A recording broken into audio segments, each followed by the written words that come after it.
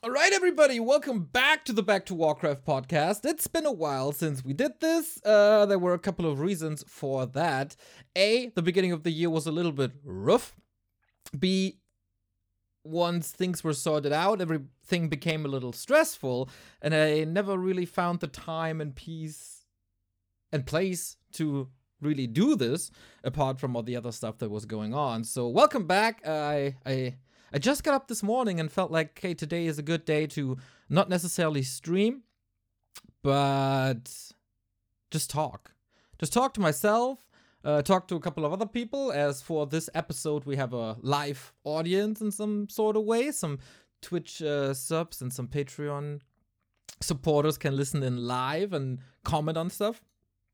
So if you want to support it, if you want to be there with the next recording, feel free to hit the subscribe button on Twitch or follow us on Patreon, support us on Patreon.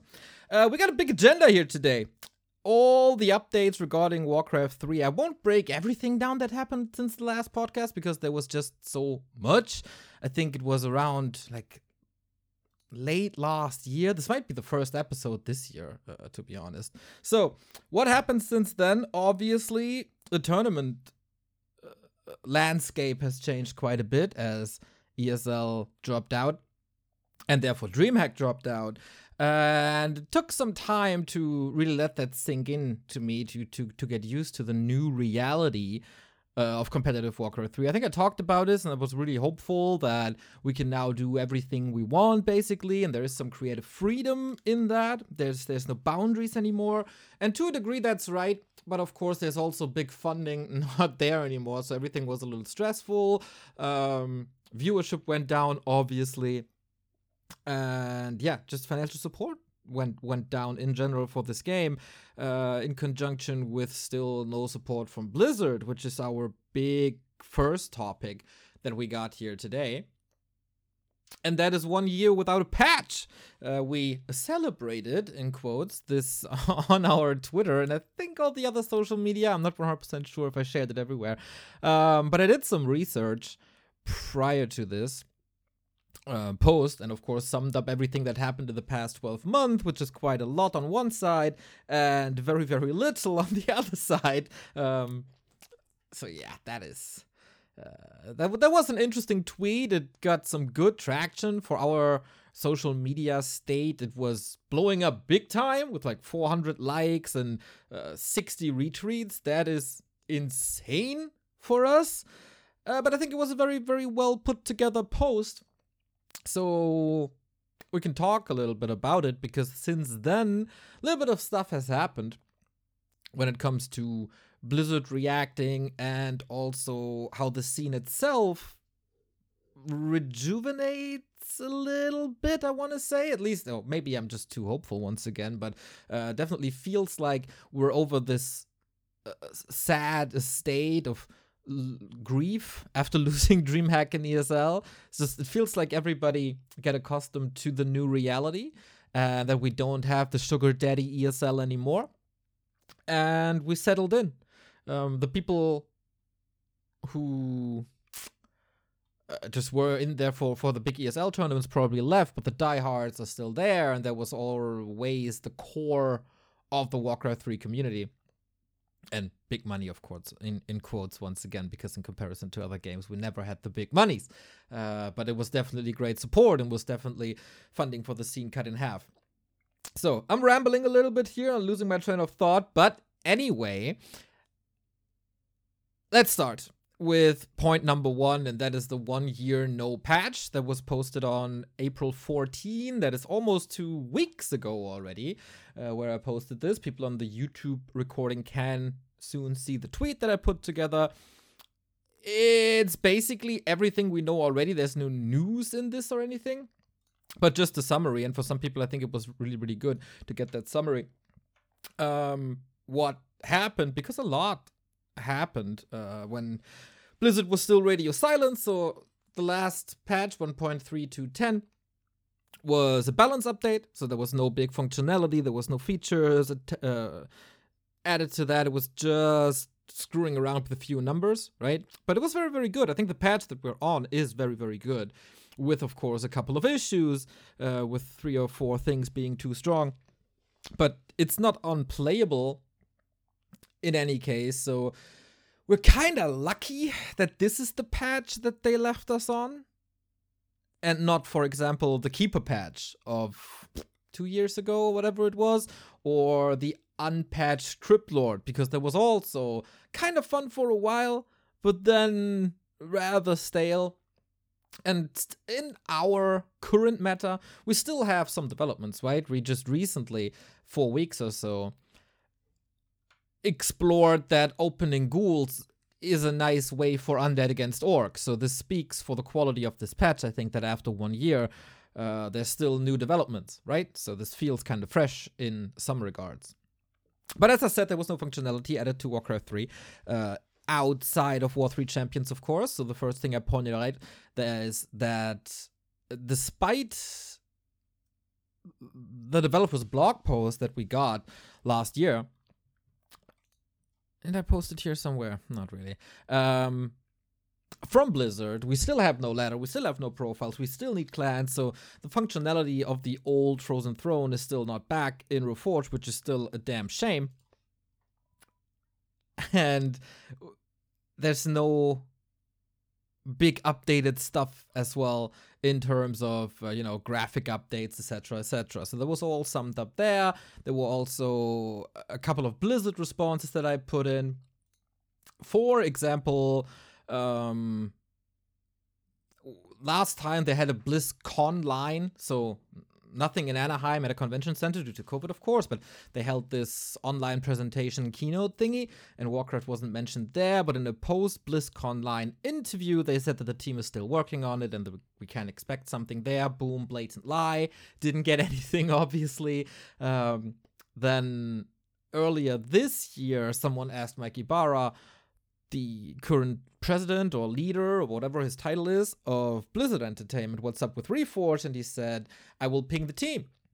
And then once again, nothing happened, so we were left in the dark again. So yeah, that was something that I put in my Twitter rant as well.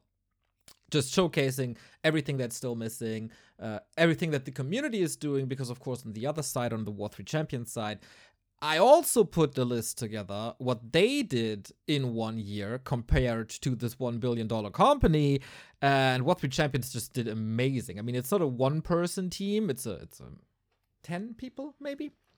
But there's very few people doing the heavy lifting for that team, so we got amazing profiles there. We got a thing called Prime Time for 2-2 and FFA to boost these modes. We got very good and quick matchmaking. Flow TV was introduced, so you can observe all the ladder games that you want to observe. Custom games are featured there as well, etc., etc., etc. It's just a wonderful tool, and it keeps on getting better. So this is what you can do with a passion and dedication to things that Blizzard, of course, always points out when they talk about their products. Can do. Where am I going with this? Yeah. That we got a response. That was 2 days ago, and I want to thank a certain viewer on Twitter who always keeps me up to date with this, and that is Quinn, aka @FKingPepega, because he's, I think, just lurking in the Twitch channel of Mike Ybarra, the leader of Blizzard, and whenever Reforged is mentioned, because people keep on bringing up Reforged in his Twitch channel, which is very good, and sometimes he feels inclined to talk about it. This was the case when he said, oh, we'll ping the team, let's see what happens. So this time he said, yeah, I know that everybody is screaming at me on Twitter, so I think, yes, I reached out to him. My message reached the recipient, right? So your retweets, your likes, your comments probably helped that he saw that there is still a big demand for an update of Warcraft 3. So he answered that like, yeah, I know everybody is yelling at me on Twitter. I'm sorry, Mike, I wasn't yelling. I was just pointing out facts, and not in a bad way. But I kind of feel like it was time to change the narrative with that 1 year. I was always of the opinion that jumping on Blizzard and insulting them or whatever wasn't the right way, because that starts like a negative spiral in the community. downward spiral of still grief, anger. It just leads to a negative feeling all around. And so in the past 12 months and more, I tried to shift the focus a little bit from attacking Blizzard to trying to give praise to the War 3 Champions team and all the community interactions and also the ESL and DreamHack stuff. So from just attacking a single player in the game to praising all the other players in the game, because that automatically leads to a better community. If more people praise stuff, it is a better feeling all around than compared to if an entire community is constantly shitting and nagging, right? So it's kind of obvious. And trust me, I would love to do like nothing else but 12 months of just ranting on Twitter of how bad Reforged is. Like, that should be obvious. But sometimes you gotta put your personal anger aside and do what's right for the greater good. And that's kind of what I did. And I gave them a lot of time. To fix stuff and to improve stuff and maybe start talking. But what I also don't want to do is that this gets forgotten. Because that's the second worst thing that can happen next to a super negative community. So I thought, hey, 1 year of no patch, that's a decent timing to change the narrative a bit. But not angrily yelling, but respectfully pointing out the, to us, obvious. People in adjacent scenes might not be aware of what we are aware of. So having the summary, I think, was a good way. And so I think I wasn't yelling. I think I wasn't doing anything inappropriate. But there's also a little thing on socials and surrounding Blizzard that bugs me a bit, because whenever they do a World of Warcraft update stuff, they talk about Warcraft as a whole. And that's just not true. We are also Warcraft. We are also part of the franchise. So last week or this week, I'm not even sure, they had a Warcraft keynote thingy, and I took the opportunity to make a little fun of them. Not in bad spirit, just a little fun. Just poking the bear a little bit. And apparently we went through, because a couple of days ago he said, yep, I pinged the team. Basically, it's not a direct quote, but from his Twitch chat, someone again was asking about the state of Reforged, and he said, I don't want to speak for the team, but you'll hear from them soon. And soon is also the 20th birthday of Warcraft 3, so can it be a coincidence that the team wants to do something soon and that there's a birthday coming up? Maybe! It could just be the case that they forget about the 20th anniversary and move on, and we will never hear from them. That shouldn't surprise us too much, because of what we went through in the past 2 years. But, you know, Blizzard loves their round numbers and anniversaries and putting an announcement on a birthday of a game or whatever. So this could just be a coincidence. Could mean that on July 3rd, we're gonna hear something. Wait, isn't that a Sunday? Yeah, that's a Sunday, so we're probably not hearing anything on Sunday. But maybe on July 5th, because that is the European birthday of Warcraft 3, if I'm not mistaken. Anyway, around the beginning of July, if we don't hear anything then I think we can officially call it quits with the relationship of Blizzard. And this kind of leads me to my next topic, because a big topic in the community is also, should War 3 champions, or should someone, do alternative balancing? And I think if we don't hear anything until the midst of July, we should seriously consider that this is the best thing we can do. We gave them enough time. I think 1 year plus is more than enough. It would be different if they were in touch with us. But a year of silence is enough. If there's half a year and then they send out a feedback survey or whatever, or they start talking to certain figures in the community. I don't have to be involved in that, but if they talk to a Remo or answer his balance suggestions emails, which to my knowledge they didn't do in a long time, or go talk to a Grubby, who's of course or would be a very, very good guy to do a balance patch or give suggestions, a good advisor, then that would be something. But that didn't happen for 1 year either, and so I think, okay, it's just, if it's 1 year of silence, then move on. And a lot of people don't agree with me on that. Oh, you should never do community balance. It will just destroy the game. You know what? I heard this so many times. I don't take that seriously anymore, because that was the same argument when War 3 Champions started. Oh, you will split the community. And the community was already split between Battle.net and NetEase. And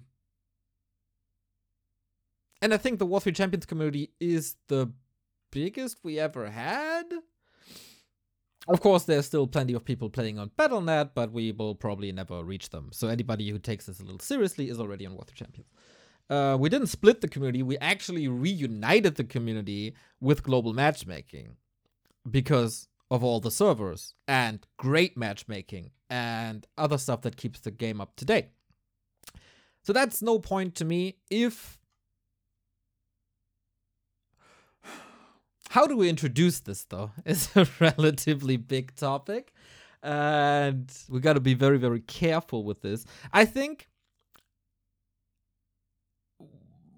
we should take a similar approach to what we did with maps, because what the map situation at the moment is, I think, the best we ever had.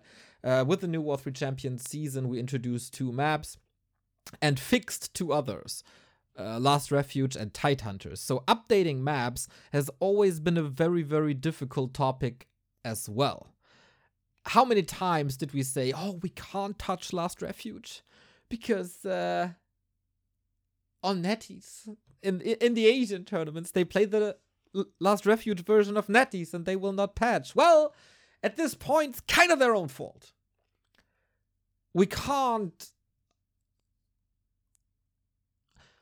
handicap ourselves if we have all the tools that we need to make the game better just because a couple of players in the game can't catch up.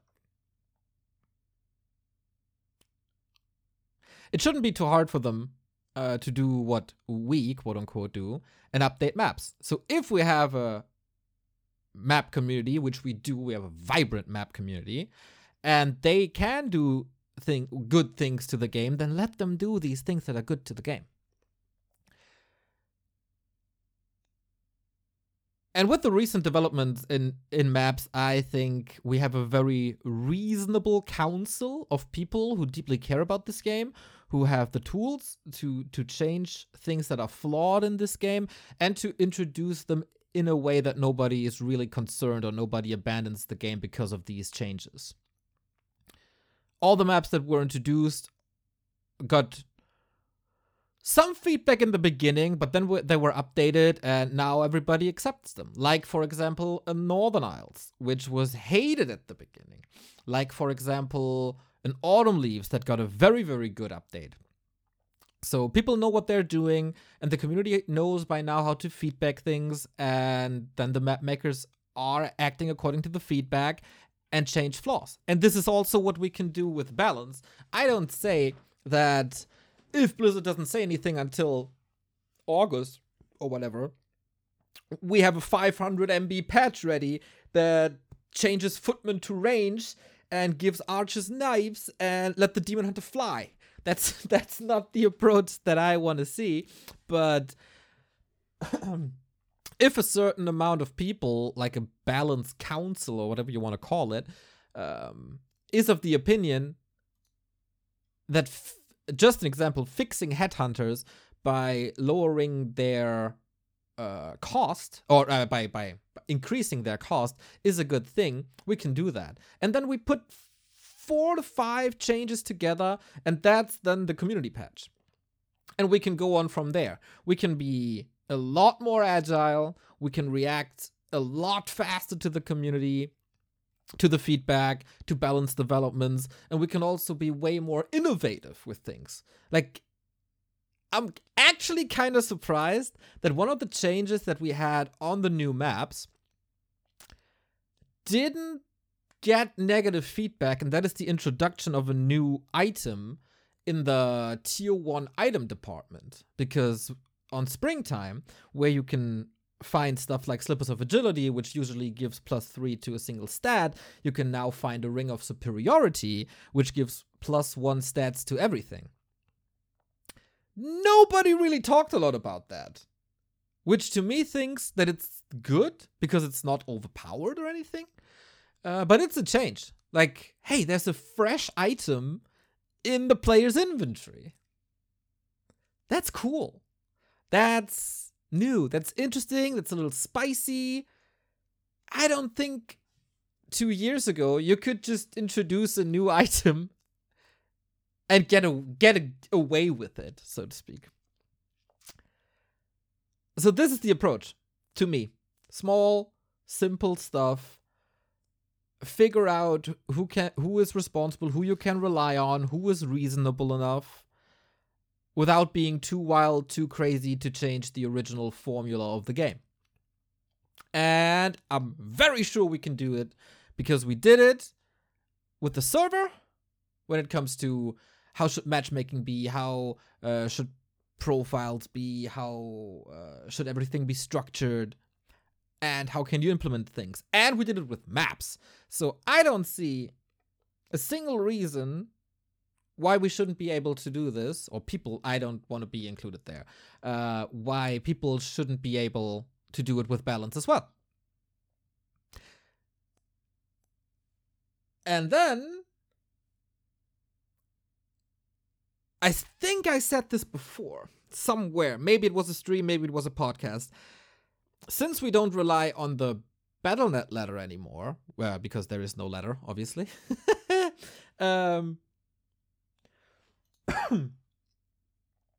we don't need the melee restrictions that Battle.net maps have. That means we can break everything up. We can introduce triggers to maps. We can implement observer functions to maps. We can do everything we want with these maps. And that's why Warcraft maps are so cool. If you don't limit yourself with a certain number of restrictions, then you can do everything you want. That's a big chance for this game to stay fresh and relevant. That might be the mission for the second half of 2021. 2022. Oh my god, I'm living in the past. But yeah, I think it's not too unrealistic that this will happen. This happened before to Age of Empires. And the good thing is, if Blizzard cares at one point about the game again, like if they rebuild it for mobile or whatever, who knows, they can just pick up the community patch if they see that it was going well. We got all the testing ground in the world. We could even make a split ladder, which would be bad, I think, but we could. Opt in, opt out, whatever you want. There's multiple options. You just have to explore them and build them, I guess. Hui! That was a long part 1. How far are we? 23 minutes of just the first topic. I got several more. So yeah, that's my approach for the future. Any comments? Put it in the podcast channel if you want to comment on that. Otherwise, I will move on. But of course, I can always take your feedback and answer in the next podcast episode. That is no problem at all either. Then let's talk about the War 3 Champions finals, since we praised War 3 Champions. So obviously, with the lack of ESL and DreamHack, and WGL, there's no big tier 1 tournament around anymore. So I think War 3 Champions finals are among the biggest tournaments that we have in the entire scene. And we just held them this week, last week? I'm not too sure. Recently. I think the finals were actually last week or whatever. So once again, Lol Happy wins, but for the first time in 3 seasons he wins. First it was Foggy then Soin. Now Happy's back on the throne. Kind of a lucky grid for him, I want to say. No strong orcs there, if I'm not mistaken. He got Colorful, who he always beats. And he got Hawk, who he always beats. And then he got fierce battles against Lawlight. That was actually sick. The winner bracket final was, to be honest, the real final. That best of 5 was just insane from start to finish. Both players playing their absolute best. Way better series than the DreamHack Grand Final. These guys were just giving their all, and is definitely the series of the tournament. Winner bracket final, Happy vs. Lawlight is just gorgeous Warcraft from front to finish. In general, we had a high quality of games, even though there were some obstacles this time. Obviously, we had to react relatively quickly on the ban of Johnny Cage, which I think I will go into. Like, this whole topic I want to get into the next episode. That's too much. That's the whole Russia topic could be an entire podcast, so I'll probably do this next week, since I did a lot of research on that, and I don't want to shoehorn that into a Champions topic or something. That deserves to be its own topic, as it's way too sensitive as well. So, from the Augur point of view, we had to react to the ban of Johnny Cage on War 3 Champions, and we found a replacement, luckily, very quickly in Labyrinth, who I think is one of the most exciting players in all of Warcraft at the moment, playing very, very good undead, but a very, very different style with Dreadlord, etc. And we were able to see that in the series versus Xiaokai. If you're into Dreadlords, watch the Labyrinth versus Xiaokai series on map on Last Refuge. This is so fun Warcraft. I don't want to say it's without flaws, and for someone who's just looking for perfect play, that's certainly not it. But if you look for entertainment and fun, then that's the map you should watch. Anyway, that was a problem, finding a replacement, etc.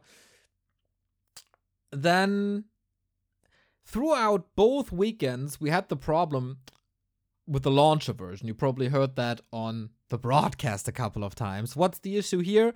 Well, the launcher of War 3 Champions that everybody was using for a long time was 0.171, I think, or 0.170, whatever, 17. Let's call it launcher 17. But they recently updated the launcher with a few UI enhancements and a new tab, etc. So that is version 19. Unfortunately, throughout the past couple of months, the auto update of War 3 Champions launcher broke. There's some Microsoft reasons behind it. I don't understand this because I'm a technical idiot, but there are some issues that prevent the War 3 Champions team from enabling the auto update. Of course, as always, they are already working on it, but this time it wasn't able to find a quick fix. So everybody who downloaded the latest launcher from the homepage had launcher version 19. Everybody who didn't do that had still version 17. And that's kind of okay, because if you're in a ladder game, everything is fine.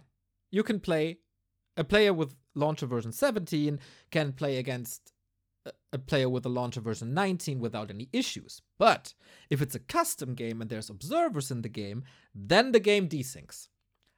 Once again, I don't know why. Not a technical programmer, coder nerd kind of guy. Just a dude talking to a microphone. So I don't know why. I just know what it is. And we tried to hammer it in to every player, every observer, everyone involved. Please update your launcher with links and how to do it, etc., etc. Well, people only react if things are broken. That's just a fact. They never listen when they're pinged. They just react when it's absolutely necessary. And that's kind of what happened. So we had to remind 15 out of the 16 players to please update their launcher. And then we had FFA as well, where we had to do it again, and same for Legion TD, yada, yada, yada. It was a big mess. So when that was fixed on, like, say, day 4 out of 5, all of a sudden, the lobby started to act up. And we still don't really know why. So we had a lot of issues where A, players couldn't join the lobbies. Players were in the lobbies but couldn't read the chat. Players were in the lobbies, could read the chat, but then we started everything and the game just couldn't be created. It was an absolute mess. And we haven't figured out why. But it just vanished after the War 3 Champions Finals for some reason. It was just cursed. I think the War 3 Champions Finals are oftentimes just cursed. Then, of course, we had the unfortunate dropout of Chemico.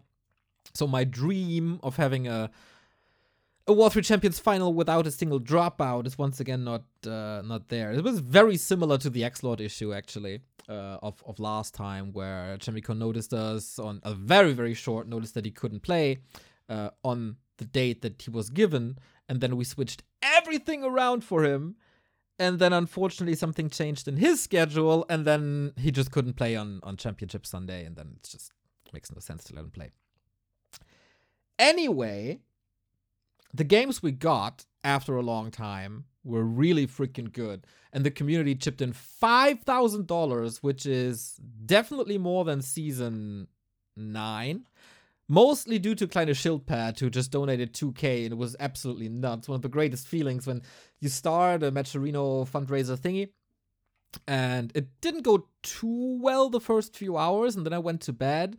And then I woke up to a $2,000 donation by Kleine Schildpad. This guy is just mad. So we had $800 more than Season 9, which in the day and age where Warcraft audience and contributions in general are basically cut in half, this was a miracle and definitely re-energized me.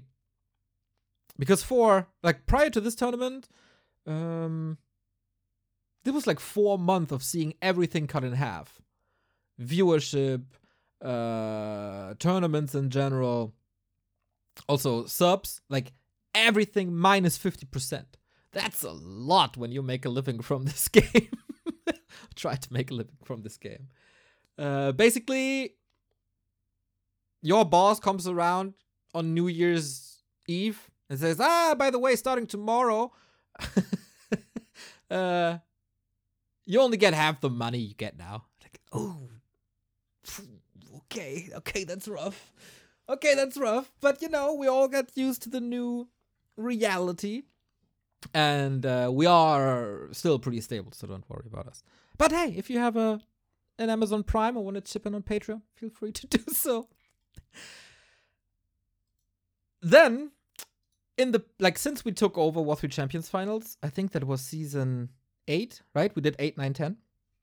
We always had a group of admins by our side who basically did everything for us when we were broadcasting, which is the best. But it's all volunteer work. And this time we were in the unfortunate position where Remo, Carson, and I had to do everything ourselves, which is 100% understandable.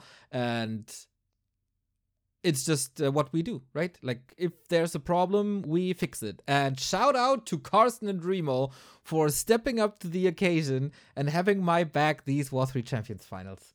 Remo became an admin all of a sudden. Never really did that, but chef kiss performance there, despite all the obstacles with hosting games. Carson all of a sudden knows how to produce a clean feed, which we give to all the streamers who want it on Twitch and also Douyu for the Chinese community.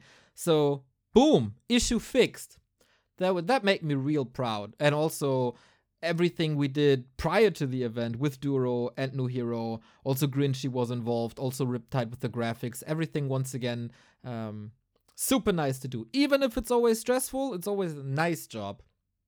And we added 2 things to these War 3 Champions Finals despite the one-on-one. We always have a little more. Special shout out to the FFA community. It's kind of, I think, their biggest showcase, the War 3 Champions Finals. And FFA is oftentimes the abandoned stepson of the abandoned stepson, I feel. Even though it's rising now.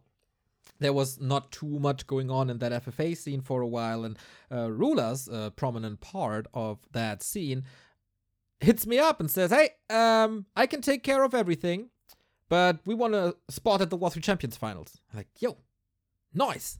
I love FFA. Let's do it. And this guy is organizing the prelims.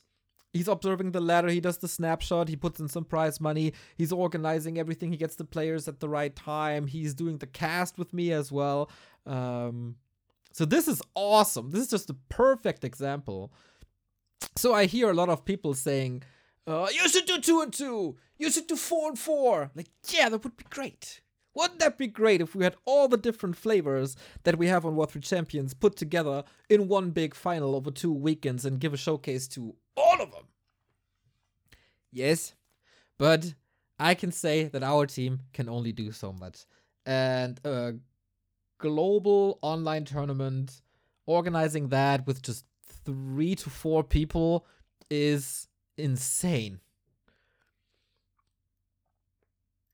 And so on top of that, we can't do more. Then we're seriously burning out before the first match has started. So if there's someone who wants to do a special showcase for 2-2, hit me up. If there's someone, because I know that 4-4 is flourishing, and everybody seems to love 4-4, which I don't really understand and don't really like, because I think 1-on-1 is better, but yeah, I see the argument for playing it, etc. So if you want to do a special 4-4 show match, or a 4-4 semifinal into final, hit me up. If you organize it, I'll give you the stage, let's go. But if I organize that myself, especially knowing how some 4-4 players are acting, then no, I'll call it quits and just bury myself before the first match has even started. So super up for it. I saw someone stepping up and trying to do a Reign of Chaos final, maybe. That would be cool. We introduced Legion TD this time, where basically the exact same thing happened that we did with the FFA. Like, some member of the Legion TD community said, hey, we're doing the finals just like you do in our game mode. We know how to cast it. We got the players. Let's go. And it was let's go. And we had a fun evening. It was like 3 to 4 hours or something. We learned a lot about Legion TD. We gave them exposure. Super nice scenes. Super nice people. Nice back and forth final. So yeah. That's what I like.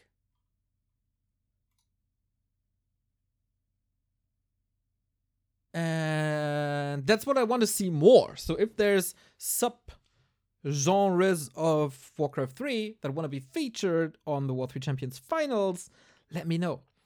When we initially started this, I reached out to basically everyone from...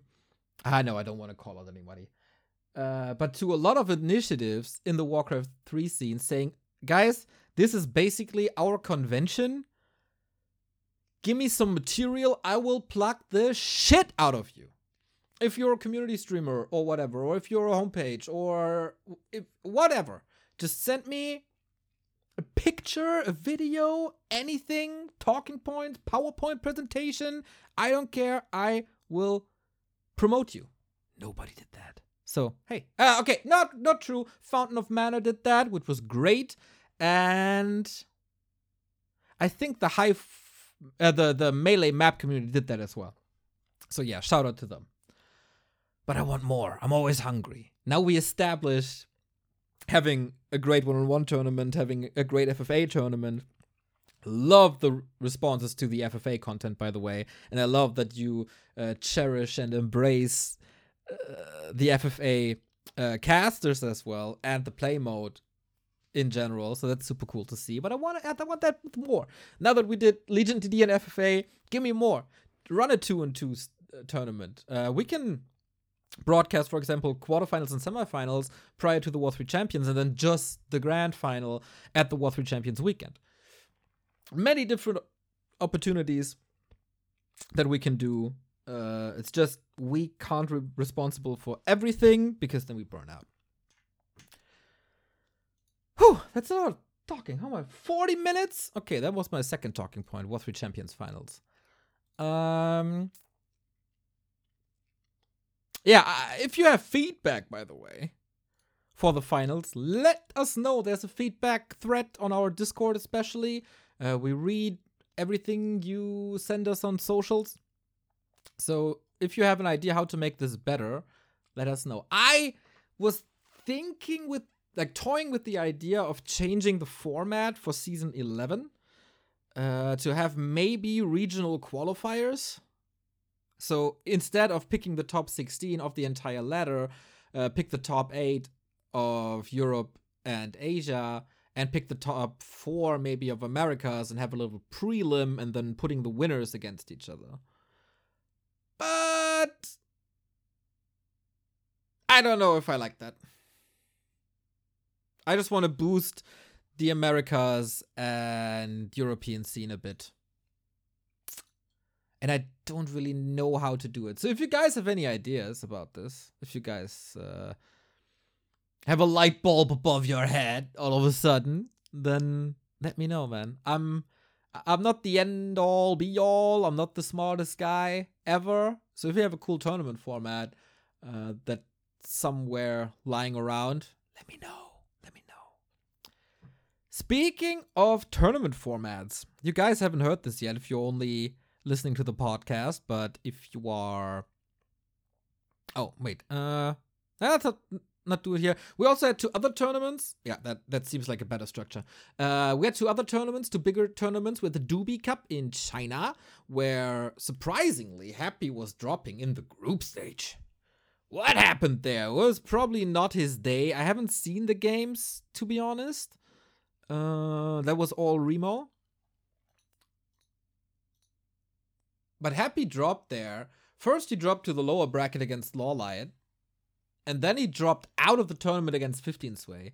Which, props to Lawlight and 15 Sway. We then saw the continuation of Lawlight versus Happy in the best of 5 at War 3 Champions, which was even better. And 15 Sway, man, he's getting more and more solid. I'm becoming more and more a fan of him.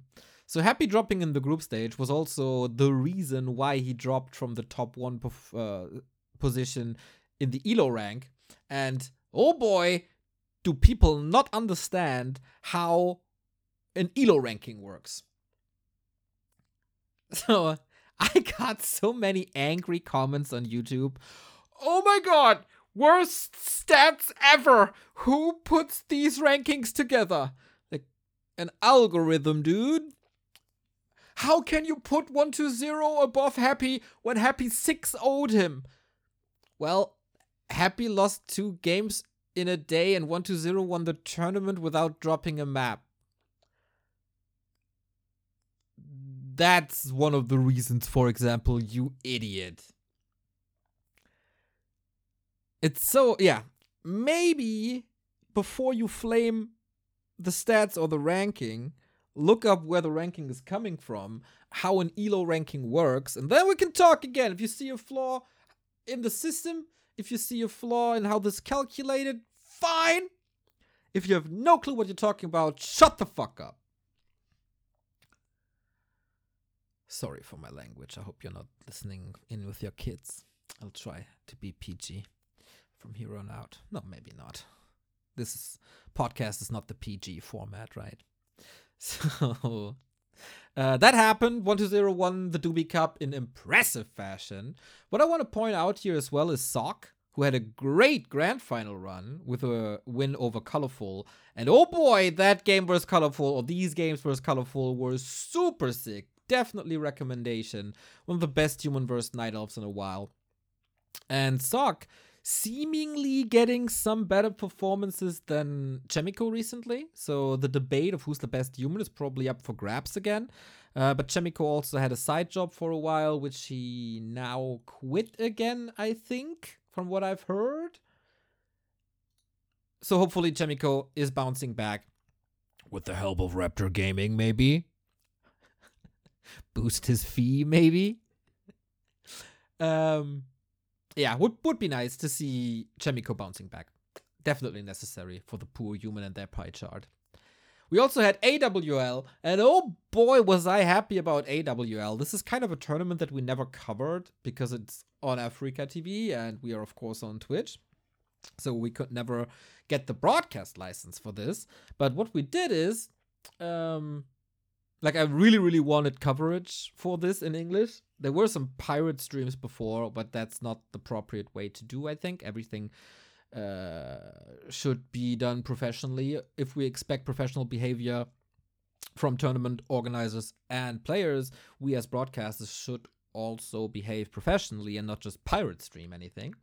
So we found a cool solution that Afrika TV is running the channel and just hires me as talent, just like DreamHack did before, or whatever WCA did before. Just not then I can cast on Afrika, as I'm just talent for their production. So I had tons of fun. Afrika games were super sick. And they always said it's season 1 on the broadcast, so I really hope there's more. It's, of course, an Asia-centric tournament with China and Korea only. Maybe they invited Foggy, but he had to withdraw, of course, because he was moving at that time. But it would be cool to have Foggy back if there's a next season. Sock vs 120 was pretty sick. I started casting from the round of 8 onwards, and every single game was banger. The semifinals were pretty one-sided, but then we got a 4-3 grand final of Lin over 120, and that was just insane. That was just 2.5 hours, Undead versus Orc, gimme everything. Gloves off, just insane Warcraft between the two, even levels, and yeah. 120 for once, not able to winning an Asian tournament.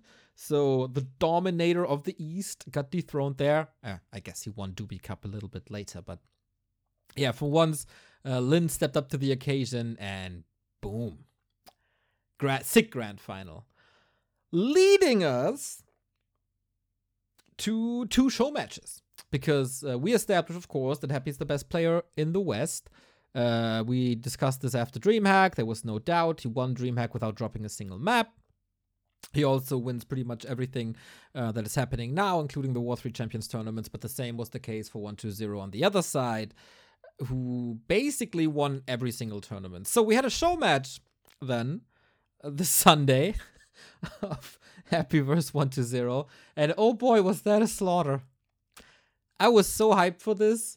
At the moment of their games, it was rank 2 against rank 3 on the ELO. It was the 2 dominators against each other. And game 1 was kind of fun. It was twisted, and due to a scouting mistake, 120 lost that. And then Happy broke him on map 2 with playing Dreadlord. Shout out to the haters who always saying Happy plays the same. Every time. Not true. And then 120 was completely broken. Couldn't switch up his game too much anymore. Happy was just faster in every single regard. And yeah, felt a little like 120 gave up without noticeably giving up. He tried to fight, but it wasn't a confident 120 anymore. Happy, I think seriously, Happy broke him in map 2, where it was big mistakes by 120, by the way. It was very, very clear that he's not comfortable playing Cryptlord, like many Western players are. Like a Happy is, like a Vortex was, like an Xlord is. There's definitely some work to do, in my opinion. So yeah, that show match was a little bit of a disappointment. But this Sunday, ladies and also gentlemen, we get Happy versus Lin in Show Cup. Oh, rejoice! Show Cup is turning their game up, everybody. It got a little stale, to be honest, these show matches. Because Happy was just dominating everyone, and someone on YouTube said, just is the question if Happy is dropping a single map or not, and I kind of agree. It was also always the same opponents in Colorful Soin, 15 Sway, and then Life came up. But apparently, the organizers did something. So the famous streamers now have to play in order to stream the games. So this is probably why we saw the Happy versus TED show match. This is probably why we saw the Happy versus 120 show match. And as we just today learned, this is also probably why we get the Happy versus Lin match. And this is super hype for Sunday. Happy versus Lin is a dream match anytime. And it doesn't really matter where they play or how they play or what the rule set is or what the server situation is. Always guaranteed banger. These are the greatest, the absolute greatest players that we got in the scene, and they will clash in a best of 6. Their Reju Cup encounter was already super hype. And yeah, Lin, tremendous shape against 1-0 in AWL. I hope he keeps it up. Happy gets better and better versus Orc as well. And let's see, maybe he has some new tricks up his sleeve with the cool opener that I talked before. He played a Dreadlord, so since he played Dreadlord in Mirror, I think nothing is off the table anymore, really. It's gonna be fascinating, man. I'm very much looking forward to this Sunday. This is indeed a dream. So, speaking of the streamer situation, news we got today is that there's show matches scheduled with Soin again. Okay. But afterwards, Infi, TH, Fly, Lawlight. That's the upcoming show cups, everybody. That is insane. That's just banger dream matches. Love that they changed something. I don't know what exactly. But this will be extraordinary entertainment for all the Warcraft fans, and I love it. This will be hype. This will be a lot of hype. So much for the competitive scene. I'm gonna take a little break to get something to drink. And then we will discuss our new weekly cup and the grassroots scene. And that should be an Xperion as well. So this podcast not over. Maybe split it in 2 episodes. Nah, it's going to be an XL version for the comeback. So I'll be right back. Feel free to drop me some comments in the podcast channel here on Discord.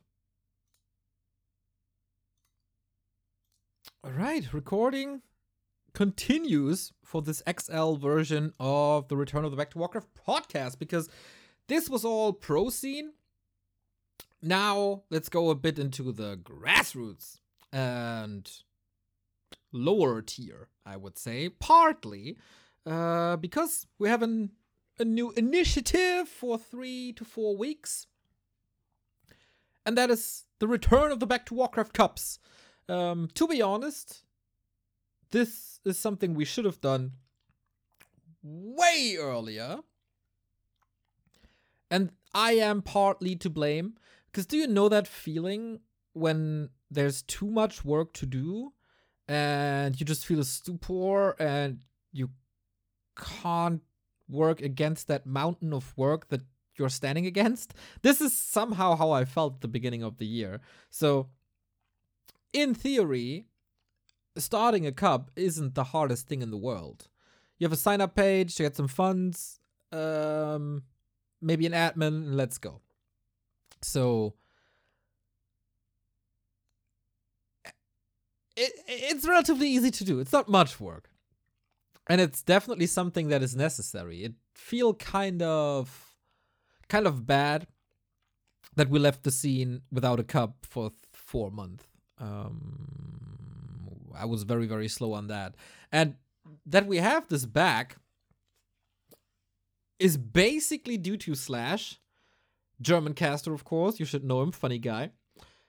Because I was talking about this for a long time, and I knew I would do it, I just didn't know how, and I oftentimes feel that we get so much support already, whether it be financially or I don't know, people doing graphics or whatever. I feel oftentimes bad to reach out to people asking for help, especially asking for time. Because the support that we get is enormous. So Slash came up and said, "Yo, bro, time for a cup." I said, "Yeah, man, but how? I don't want to ask New Hero and Duro to do even more." I also definitely got a problem with passing over responsibility to volunteers because I don't want to pressure them with all work and the responsibility. So Slash said, you know what? I'm helping you. I got a friend, Onyx, who's with me, and we just do it. I said, brother, that's hella nice. We do it. When do we want to start? I looked into my calendar, like, okay, that weekend we're busy, but the weekend after, let's start in 10 days. Okay. Let's just start in 10 days. It didn't need much planning, but I knew I wanted to do things better than 4 players in ESL. And I was also, at that time of creating the cup, a little frustrated with the map situation. You might remember from like a year ago or 2 that I was never really the guy to talk about maps a lot because I simply didn't care too much where games were played. But the map pool was so stubborn? No, so stale for a long time that even I got fed up with it.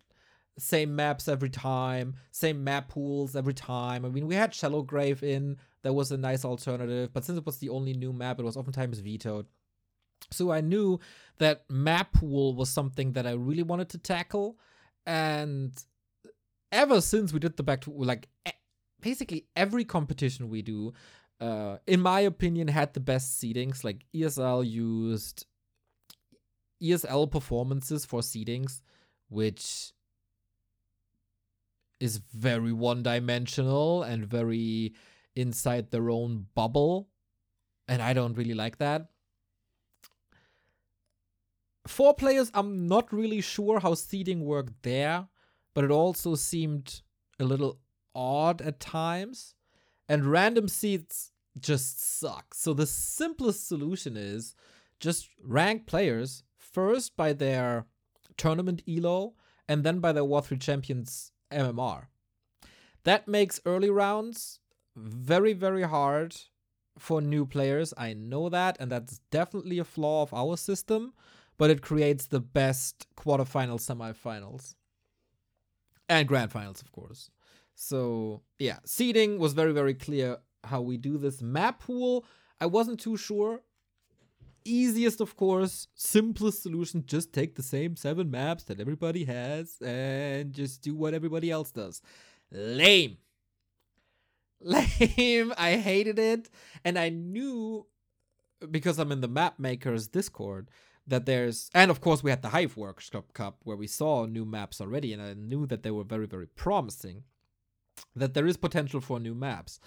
And we haven't had new one-on-one maps in a long time, also not on War 3 Champions, because everybody is so careful of not disrupting the one-on-one map pool because it's so important for pro play.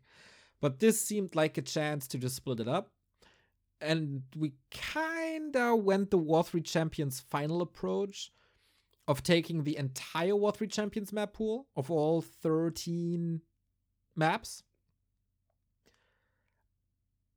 But that felt a little excessive. So the early rounds of our cup are obviously best of 1, so the cup won't last 8 hours or 10 hours. And if everybody in the round of 64, whatever it is, has to ban 12 maps, little excessive for my taste. So I did like the approach of new and different maps. So we came up with our current solution, which is for the entire tournament series, we take the entire map pool of all 13 maps, and then we rotate every single week with the help of the community and a little bit of luck. So I drew the first 7 maps. We always use 7 maps for the cup, which is what you need when you run a best of 5 grand final. That was all random for the first edition. And the first map pool was already a little wild with a lot of new maps in. And after every cup, the people who are still in Twitch chat can vote what map of these 7 they want to get rotated out. So 3 maps every week, out. And then there's, of course, maps left over. And we will draw 3 maps by random. So every single week we have a new map pool. This gives more incentive to play all maps on War 3 Champions Ladder. This gives a showcase to new maps because it's an old game, right? We're all old. Innovation, not really our thing. I get that. But sometimes you gotta force things on players when it's for the greater good. And introducing new maps, they have to be forced. I think for the common folk, like you and me and everybody who plays on ladder, you need to see maps on stream to figure out creep routes and to just learn the map. And for that, you need to have the pros playing on this, even if maps might be a little flawed in the beginning. So I said, screw it. We take all maps and let's go. And I think we've had wild map pools, very extraordinary map pools. It doesn't feel stale. It feels like you guys enjoying the new maps a lot because the new maps in the 3 votes that we've had always survived by a long shot. Old maps always gets vetoed, especially stuff like Amazonia. Even Echo Isles didn't have the best of times, but Amazonia, man, it feels like everybody hates Amazonia for a good reason. I think it's a trash map by now. Could probably be fixed somehow, but yeah, nobody wants to see any games on that. We just have it in the pool because it's in the War 3 Champions pool. And I think War 3 Champions has it in the pool because there's Asian tournaments running on that map, but I think it's time to get rid of it for sure. For good. So we had insane sign-up numbers, everybody. Really happy with that. You remember the last stretch of the ESL Cups and also 4-player Cups. There oftentimes was a struggle to find 32 players. We had, for the first edition of our Comeback Cup, 82 players, then 54, and then 65. That is freaking great. 264 grids filled out of 3 approaches. And this was a little bit against all odds. I once again, like after the second cup had the same issues as the War 3 Champions Cup, the tournament. That lobby creation was kind of stressful because of the launcher issue. So we had a lot of rehosting. And for that, the tournament ran really, really long. And I got a lot of feedback saying, you gotta start this earlier. It's running way too late. Like, yeah, there was an issue. We casted until like 1:30 in the second episode, but that's not the fault of the starting time. It's not really the fault of the system. It's just because we got delayed. And of course, it was a full-out best-of-5 grand final between Happy and Foggy, which was also insane. Absolutely insane. Gotta watch it. Recommendation. Watch it. And then in the third episode, we were back at almost flawless schedule again. So the starting time is fine. Especially, like, we always have our main focus on the European scene, because, of course, we are from Europe. And even if it's Friday, you gotta get back from home, you gotta eat something. In the Warcraft scene, you maybe have to take care of kids and family and other stuff. And then you can maybe participate. So 7 p.m. is probably not changing. 6 p.m. is too early. That was an issue with ESL Cups for a long time. And yeah, it's a little stressful for time zones that are later. But it's definitely doable. We're gamers. I mean, Lucy and Thunder are playing it every week, and they're playing until 6 a.m. It's not the end of the world, I think, to play a little later. It's Friday anyway. It's also the best time for viewers to watch. This won't change. I'm very, very happy with everything, basically. With the quality of the games. We had Starbuck in the first grand final. It was super fun to follow. The fish games are super cool to watch. Especially his encounter versus Thunder. Oh boy, that was sick. Thunder took a map of a fog with a tower push. That was glorious. Like, super happy across the board. You guys are boosting the prize pool every single time. How it works is we put in $75 from our own pocket, and then you got the chance to double the prize money if you want to, because I could open up a can of worms here. Should I? I think I should. So we do a lot via Matcherino, and that is for several reasons. A, when you run a tournament and don't have crowdfunding attached to it, you get so many messages, why aren't you doing a crowdfund? I would love to contribute. All right. So let's do everything with a Matcherino so people can, if they want to, contribute. Because it doesn't necessarily hurt. Everything else would just be more stressful. Second thing is, if you do it via Matcherino, I have nothing to do with the payout, really. I just enter the Matcherino profile of the players, and Matcherino takes care of everything. And that is really helpful to get rid of all that bureaucratic stuff. And this is why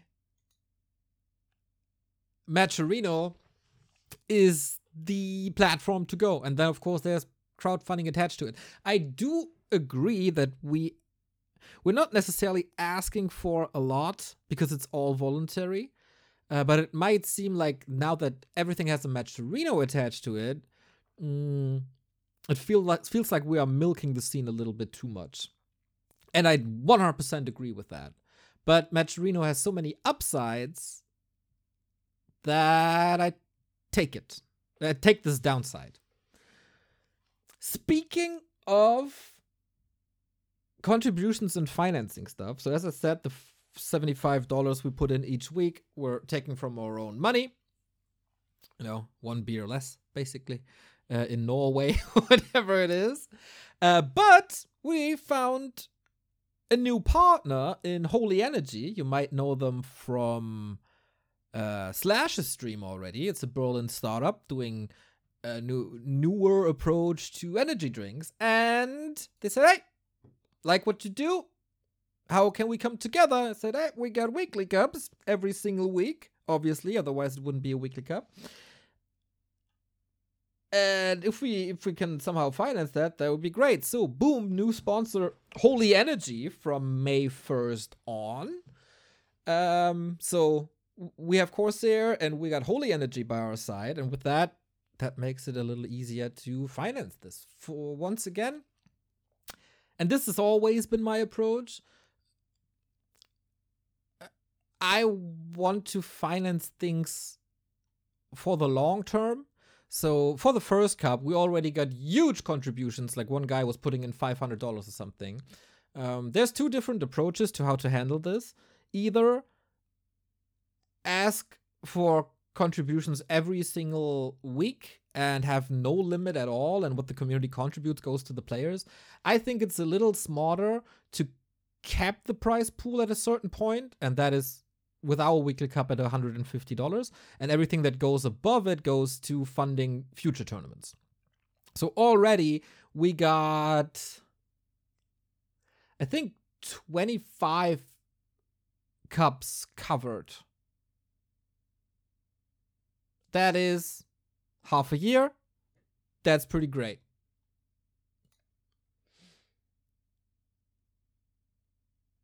So shout out Holy Energy, shout out to everybody who was contributing. This Back to Warcraft Cup thing is meant to last, apparently. And I think we can even expand on it. So we do have future plans. We do run this weekly cup without an ELO cap. And this is, of course, leading to a certain kind of community member, or certain kind of community members, to hate on the format a little bit. Oh, it's just another happy cup. But my argument for this is you need a foundation for everything. And you need a foundation for competitive Warcraft, obviously. And the most simple, basic thing you can have is a weekly cup to figure out who's the best player of the week. And yeah, Happy is the best player of the week and will probably be the best player of the week for a long time. But what should we do? just make it elo cap for him, then Foggy wins. Make it elo cap for Foggy and Happy, then Hawk wins. There are certain gaps between these players, and yeah. So I think having one open cup is absolutely necessary to have just the best of the best playing it out, and the best one gets the money. That's how society works. And then we can do other stuff if we see, hey, people want to play these cups, people want to support the tournaments, and then we can do a second cup with an elo cap, or we introduce a fun cup every Monday, whatever. Play random heroes one week, play random races one week, play whatever, 2-2 one week, play, I don't know, reversed races might be a little tough, play only on one map one week, you know? If the funding is there, and apparently the funding is there, we can do a lot more. So I'm looking forward to that, but let's get 1 or 2 months with the Open Cup in first, and then let's see how we explore this. And support also players that can't beat Happy, for example, who, like, Silver and Bronze Cups were the best thing. Four players did a hell of a job there. So yeah, having that back would be insane. Plus a fun cup, maybe. Then we got 4 out of 7 days covered, which is bonkers. For a scene without big sponsorship money and without publisher support, right? It would be great. But so we're working towards that. Which leads me to... That's the Back to Warcraft Weekly Cup covered, I think. If you have any feedback on that, feel free. Put it in the comments. Put it in the Discords. We're reading everything. And we're listening. And sometimes we're even changing upon your feedback. If it's a good idea. If your ideas are better than us, which is rare, but it happens. So, speaking of feedback, we got a lot of feedback concerning the Xperion tournaments because it's season 4. Or not season 4. The 4th event at Xperion took place a couple of weeks ago, and it was a little bit of a mess. The invite process was a little bit of a mess because we had a couple of COVID cases and late replacements, and then there was a little bit of miscommunication as to where there should be a Matcherino and crowdfunding for that or not. There were a lot of issues, basically, and we got a lot of... We, in this case, is basically a team of Ente, Sparta, Fishy, Slash, and a couple of other people who are involved with this. And we got bad feedback. Like, we got good feedback, but criticism. We got criticism for what happened there. And it was kind of cool to see that we all want this to continue, because if you don't know what it is, Xperion is a LAN in Cologne that we run every 2 to 3 months, depending on like schedule and availability. And it's just the absolute best to grow a community and to get to know each other better, and just having faces to a nickname. Having a place for the community to come together and talk to us, talk to Slash, talk to the pros a little bit. Xperion is a very, very, very important event, especially in the German scene. We also had some guests over for the first time. It was Jackie even came over, etc. Side was there a couple of times. Bizarre was there. The Dutchies are coming with Armin and Sasuke. So it's a bonding experience for all of us, for sure. And it's very dear to our hearts. And yeah, we fucked up. But it was also fucked up in a way that we took this feedback and we came together and talked to each other. And then, oh, okay, we got a little complacent, got a little lazy, got a little sloppy. Let's do it better. And I think now everything is better. Xperion 5 will happen. I just posted it today. May 28, May 2nd, and May 9 are the qualifiers. We have 2 qualifiers this time. The process of who plays Xperion changed a little bit. Prior to that, we had a couple of invites and a couple of qualifiers. For the qualifiers, it was always a little stressful, as they oftentimes had to decline at a certain point. So it's a lot more invites now And the list of invites is freaking great, everybody. And only 2 qualifiers. So 10 players invited, 2 qualifiers makes things easier. Players can, like the invited players can plan their travel a little faster or earlier. And the qualifiers are still early enough that even in the worst cases, we can find replacements. So hopefully that's better. The responsibility in the orga are a lot better now. Everybody knows what their job is. Before, I think for Xperion 3 and 4 was just someone else will do it at some point, right? That was the feeling, I guess. Now everybody knows their job, and boom, boom, boom, boom, boom, everything is a lot better. So we had to get a little slap on our wrist to fix that properly and to have a great Xperion 5. Very much looking forward to this on May 28th.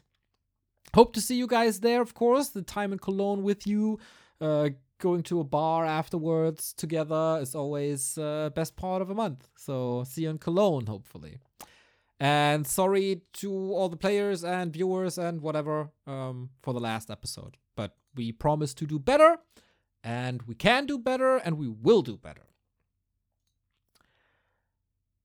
More grassroots, as this community bonding thing is already a little bit grassroots, but it has very, very good players at the Xperion. So do our cups. Going super grassroots, in case you missed it, I started playing a little bit more. I signed up for GNL, which is the Gym Newbie League. It is an initiative by the Gym Discord, the place to learn the game.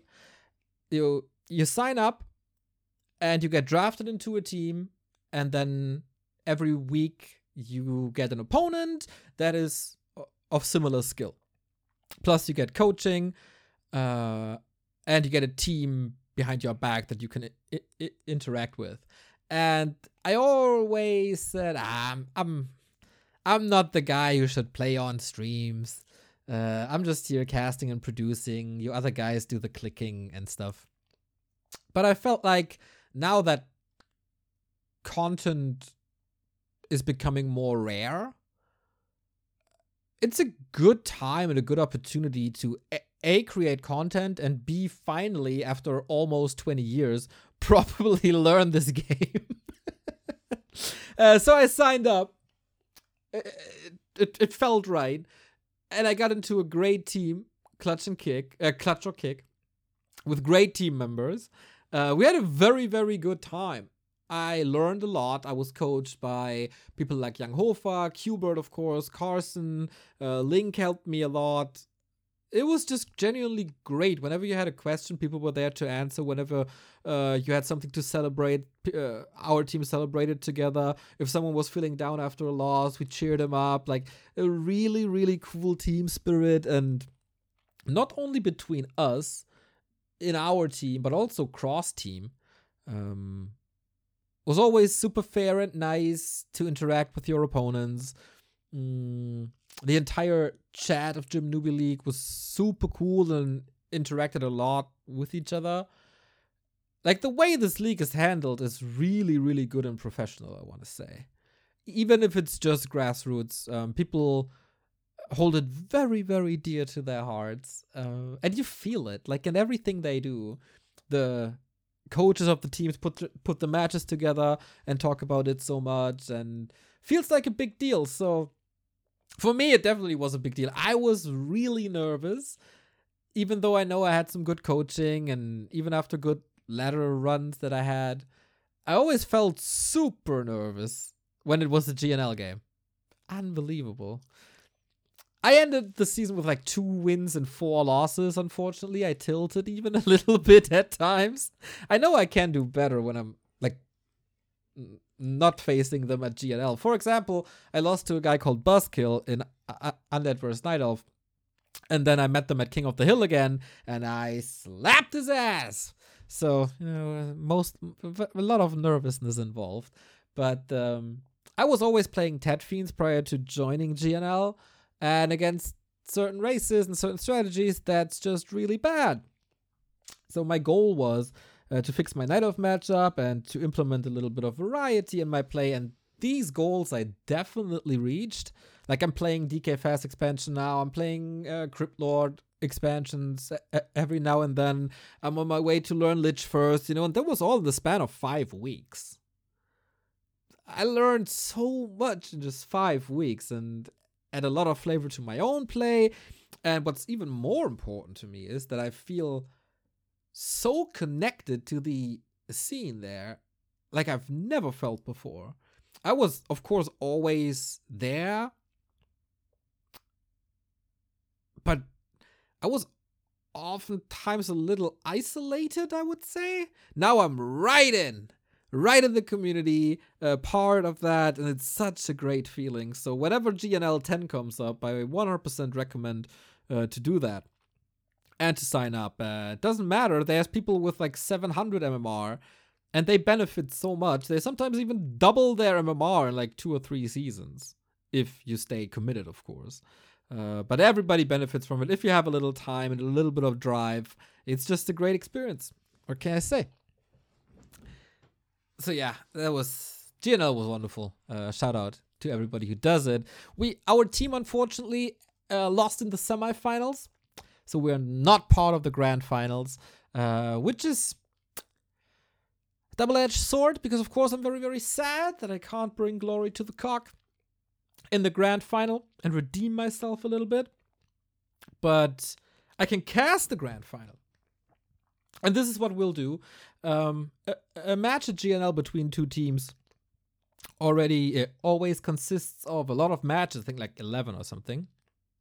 So everybody is playing at their own time. For the finals, we bring everybody together with as many live games as possible. So on Saturday, April 30, we will have an entire day of GNL Grand Final, which is going to be so cool.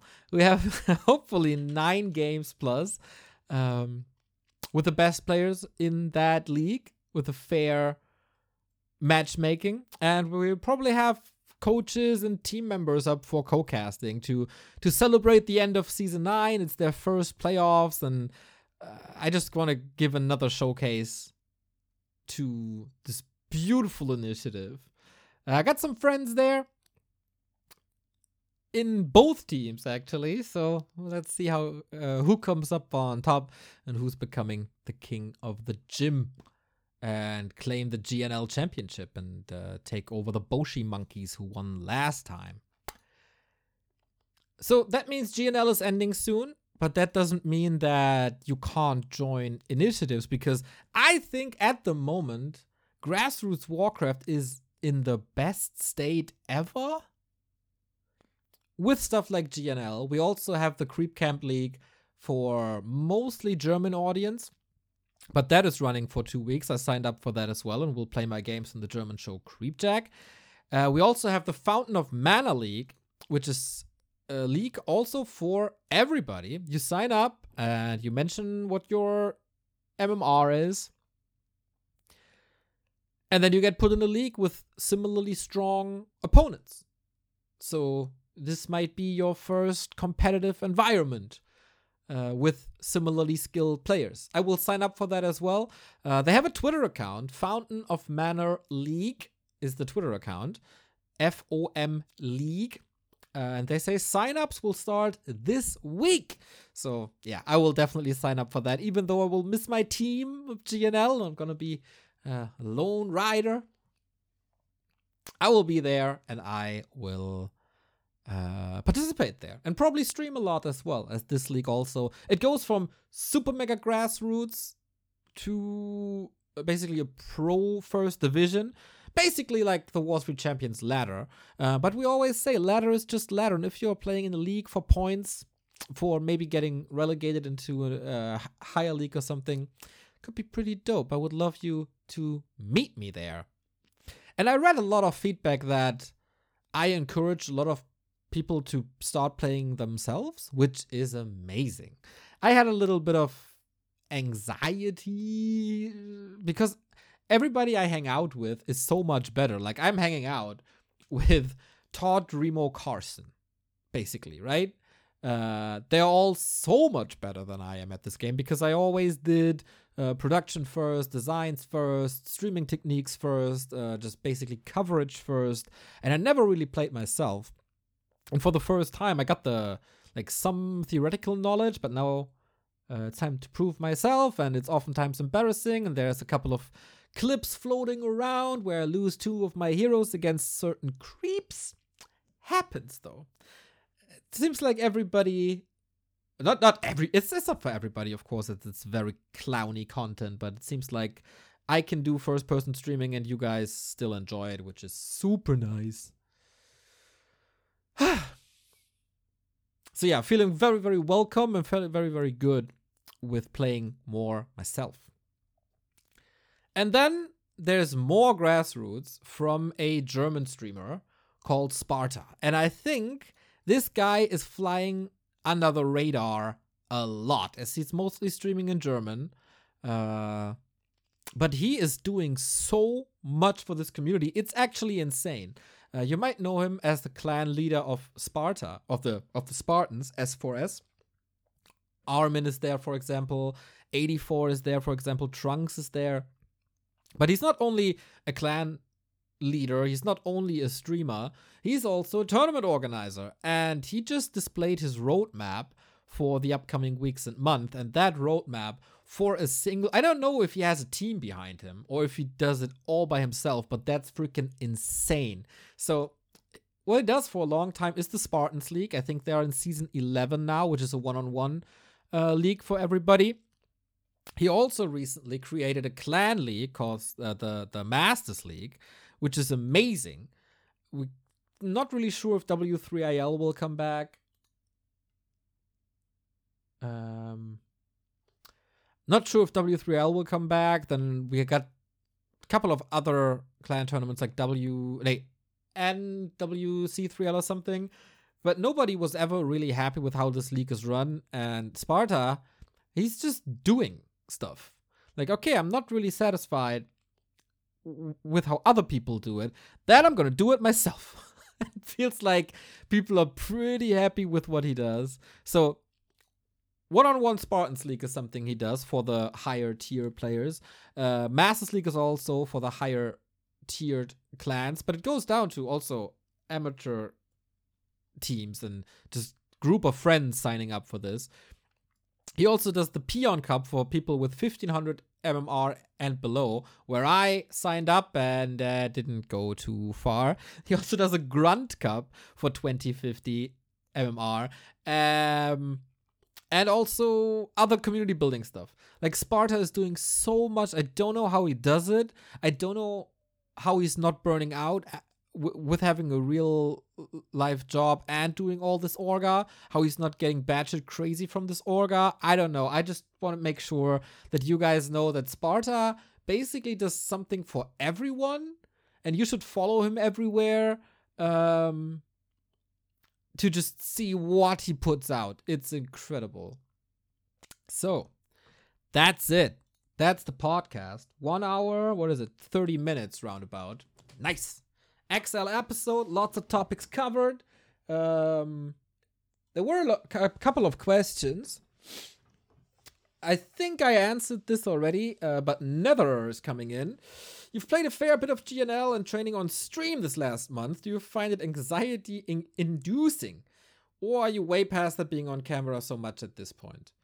Yeah, I think I covered this a bit. The first 2 times I was really embarrassed by how bad I am in comparison to everything we show. I thought for a while, should I stream on my own channel? But then, I guess, why? Then there's almost no audience. And if people don't like it and are not interested in my personality and low-level gaming, then they can just not tune in, I guess. So I wanted to offer it to people, and people kept tuning in. It was nice. They were cheering me up, and it felt like I was everybody's little pet at some point. There was very little backseat gaming and very little trolling, which made it very easy for me. So shout out to my coaches, Younghofer and Qbert and Carson, etc., for helping me out. Especially the coaching with Qbert, man. It's so sick. How, like, it feels like he's standing behind me with a leash. and Armin, of course. But Armin is a super nice and relaxed coach. I enjoyed this a ton. So yeah, I can just recommend joining the gym and grab a coach. Embarrassing myself on stream. I got a little grumpy when I lost my GNL matches. Not gonna lie. I put a lot of pressure on myself for this, and I failed, and that didn't feel good because I really worked hard for the games. And then it just didn't work at all, and then I felt disappointed in myself, though.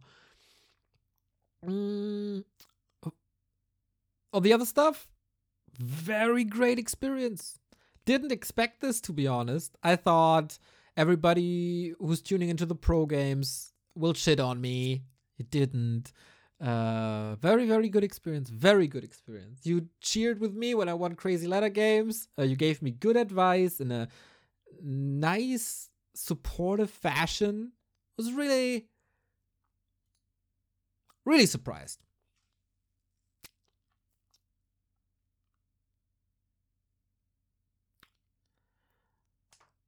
Okay, then. I think that's pretty much it for now. For the comeback of the podcast. We have a lot to tackle next week. I think next week I will go into a little bit of a... This was a pretty lighthearted podcast, I think. With a lot of good news and good coverage. And just like a welcome back, this is what happens kind of thing. Next week... maybe we have to discuss the CIS scene topic with the Russian invasion going on for once. We posted some statements already on socials and also discussed this here and there, but never combined and well thought out. I think the podcast is the perfect format for that, to give all my thoughts in a condensed matter, but also be able to talk as long as I want to and not be limited by Twitter sign restrictions, etc. So yeah, I guess that's gonna be the topic for next week. That's not gonna be pretty. The comments will not be pretty, but some stuff has to be done. And if you are a supporter of this project, you might be in our Discords and receive the Patreon updates that we post here and there. And maybe we can announce something next week already, maybe not. I would certainly tune in to not miss it if we announce it, because I can tell you big things are coming. So thank you for your attention. Thank you for your time. Thank you for your kind words. Thank you for tuning into this Discord stage thing that we never did before. And welcome back to the podcast, everybody. Have a wonderful week. Tune in to the Weekly Cup. Sign up to the Weekly Cup. Join us for the GNL Grand Finals this Saturday, and make 100% sure to not miss Lin versus Happy this week. Also on Monday is the Xperion qualifier where you should sign up to. And then next weekend we have the ESL Germany Meisterschaft Grand Finals in Berlin, where we will be, and a lot of the players will also be there, so this should be fun. And shout out to Corsair, shout out to now Holy Energy. Go check out their products. Thanks to their support, we can do what we want to do with this channel, and sometimes even more. So yeah, thank you for your support. You can support us on Twitch with a sub, even with Amazon Prime. It's for free. You can donate to us. All of these links are available at backtowarcraft.com/support. So easy as it gets, you find all the ways to support us. Wait a second. There it is. So as I said, whether it's here on Patreon from $2 to up to $50, whatever you can afford, for the special insights, for the coaching, for everything.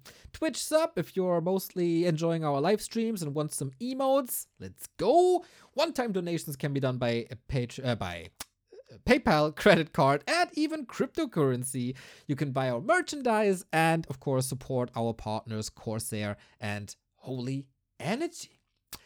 See you next week. And leave feedback. Also, if you want some things to discuss, to be discussed, hit us up on our socials, Facebook, Twitter, Instagram. We got a Discord with a feedback channel. If you are a supporter, you see the secret supporters channel as well. We can always drop suggestions and get a privileged response.